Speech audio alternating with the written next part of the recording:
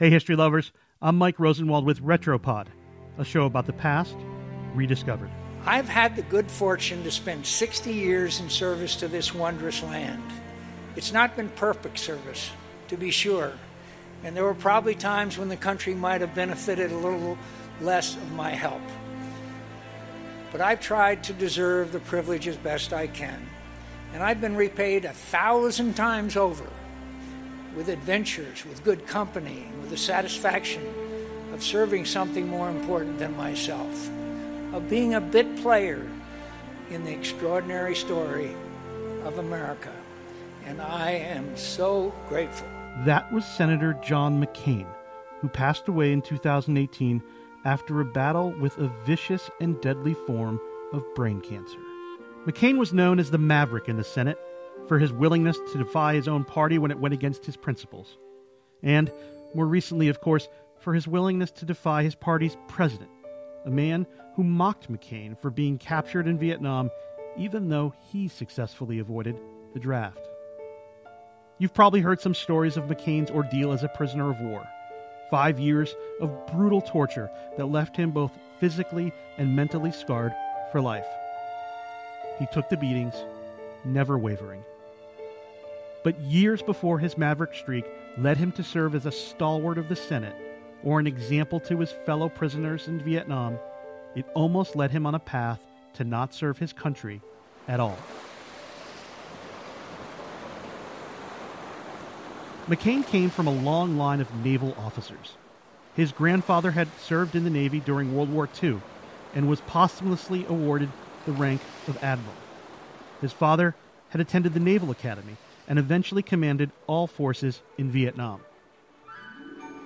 McCain also attended the Naval Academy, but he spent his time there flouting the rules and expectations to follow in his father's footsteps. He wrote in his memoir, quote, "There were times in my youth when I harbored a secret resentment that my life's course seemed so preordained." He developed a reputation for partying and defying authority. He scaled the university's wall to drink and flirt with women in town, a major infraction. He was even in a group of students known as the Bad Bunch, and he was the baddest. McCain racked up over 100 demerits in a year, risking expulsion. But while his behavior rankled his superiors, it earned him the respect of his classmates. During his sophomore year, McCain saw a senior harassing a Filipino steward. McCain stood up to the senior, a serious breach of academy hierarchy. The senior backed down and left. Classmates said they couldn't imagine anyone else being so brave. Still, McCain graduated in 1958 as one of the lowest ranked in his class. But he overcame his worries about following his father's preordained path and turned his rebellious streak to good use as one of the country's most famous and renowned public servants. Did he ever regret the decision?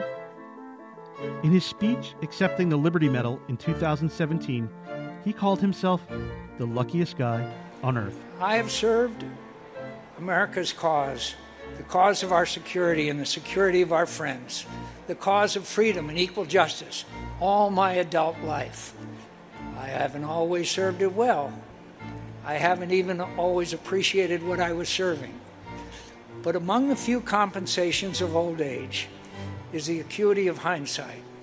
I see now that I was part of something important that drew me along in its wake, even when I was diverted by other interests. I was, knowingly or not, along for the ride as America made the future better than the past. I'm Mike Rosenwald. Thanks for listening. Special thanks to Alex Horton, who reported this story for the Washington Post.